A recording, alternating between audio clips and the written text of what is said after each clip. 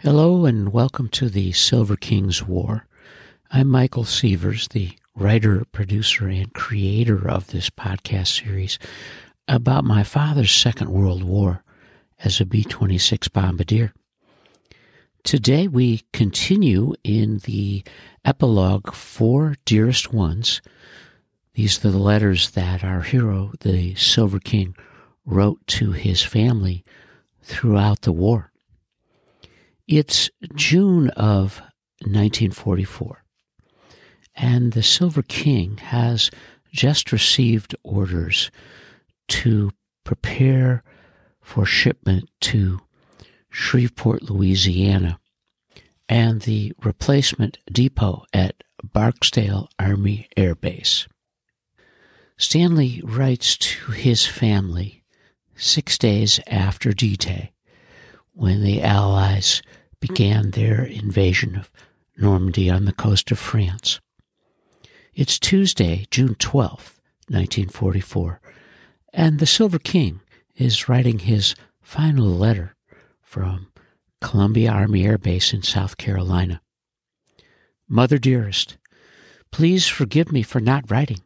I'm ashamed of myself because I have a good excuse. For the past week, with no work, I've just been raising hell. I do hope you're all well and Richie has fully recovered from his operation. Thanks for sending the wire. Tonight I've been busy packing as tomorrow I hit the road again. Today I received orders to proceed immediately for Barksdale Field at Shreveport, Louisiana. It's what I've been hoping for, and now that it has come, I'm really happy. It means I will get a B-26 and go to the European Theater of Operations. Everything surely happens for the best. Of course, I haven't any idea as to how long I will be there because I know nothing about the training. It's now that I wish I had a car. I've got so much junk. I haven't room for all of it. It will cost me a fortune to ship it all by express. I haven't had time to check on the trains, but I imagine what it will be. I'll probably get there in about a week. I'll write as soon as I arrive. Tomorrow is your anniversary, and my heartiest congratulations are yours. I wish you many more, with each succeeding being happier. I only regret I can't be with you to celebrate. Next year we'll have a real party. I don't know if Dad is there with you. In any event, give him the news of my transfer. Have lots of fun and keep well. My love to all. I love and miss you, Stan. Stanley has been in the Army Air Corps for 18 months. He's trained hard, been commissioned as a bombardier navigator, and is in advanced training. But during all that time, it's not been clear where he would fight. His questions were, would he go to Europe or to the Pacific? Now, as he relates, he's shipping to Louisiana to learn to ride in the B-26, the famed Martin Marauder.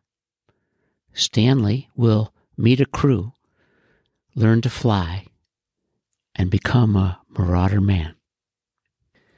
And as faithful followers of our hero, the Silver King, you know that Stanley went on to a decorated career as a B-26 bombardier.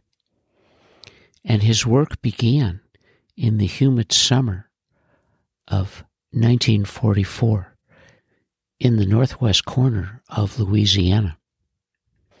Stanley's plane, the B-26, was designed and developed by a major North American manufacturer, a man named Glenn Martin.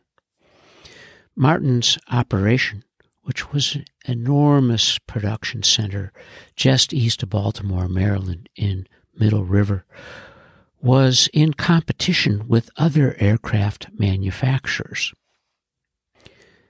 And on March 11th, 1939, the United States Army Air Corps issued what was called Circular Proposal 39-640 for a 20 twin-engine bomber with tight specifications. The Air Corps was looking for a plane that would hold a 5-man crew, could reach a maximum speed of 323 miles per hour, and had a range of 1,800 miles.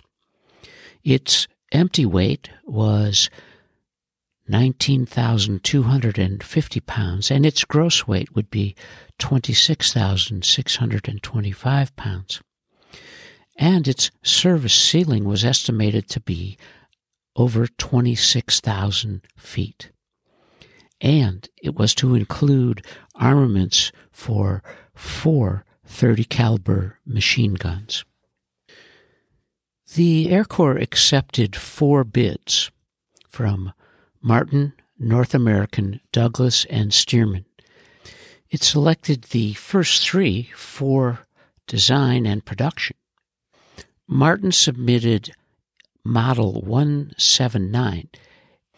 The Air Corps said that Martin's proposal was the best of all, and in fact, they ordered 201 planes, and that award came on August 9th of 1939. It was the first aircraft that was ordered in an off-the-shelf format, meaning from the drawing board, without the usual requirement to build a prototype and proving itself through flight testing. And then the Air Corps issued an order for an additional 930 B-26s in September of 1940. That order came before the first aircraft had flown. The Air Corps was asking quite a bit of Martin Manufacturing because the usual development process for a new plane was probably 3 years. The first B-26 flight was on November 29th of 1940, and it had these specifications: a service ceiling of 25,000 feet, with an absolute ceiling of 26,200 feet. It could cruise at 266 miles per hour at approximately 15,000 feet. It had a maximum speed of 315 miles per hour at 15,000 feet. It had a ferry range of 2,200 miles, and it consumed approximately 1,212 gallons of fuel. The range of 1,000 miles with a 3,000-pound bomb load that required 962 gallons of fuel. The B-26 was powered by 2 1,850-horsepower Pratt & Whitney R2800-5 engines.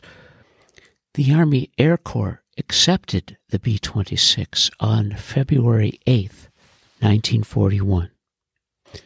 The 23-month sprint from the issuing of the circular for solicitation for the development of the plane and its acceptance by the Air Corps was remarkable.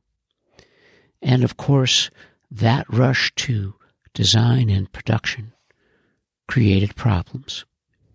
The first B-26s had a high accident rate, and a number of men were killed in crashes. This brought the plane under the scrutiny of the Senator Harry Truman Commission, and a special military board grounded the B-26 in April of 1941, just 60 days after it had been accepted by the Air Corps. These tense months of negotiations and the tragic loss of lives of airmen trying to fly and learn how to fly the B-26 brought into question whether or not the plane was worthy of service to the Air Corps.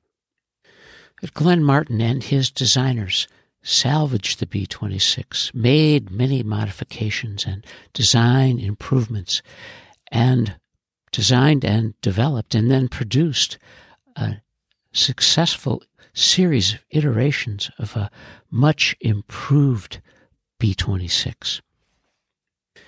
And all of this was taking place in the years before our hero, the Silver King, even got on his train to Nashville from Birmingham in January of 1943. And as the Silver King prepares and packs for Shreveport and his months of learning to fly the B-26, we have reached the end of the Dearest One's Epilogue, Part 17. And you are listening to the Silver King's War.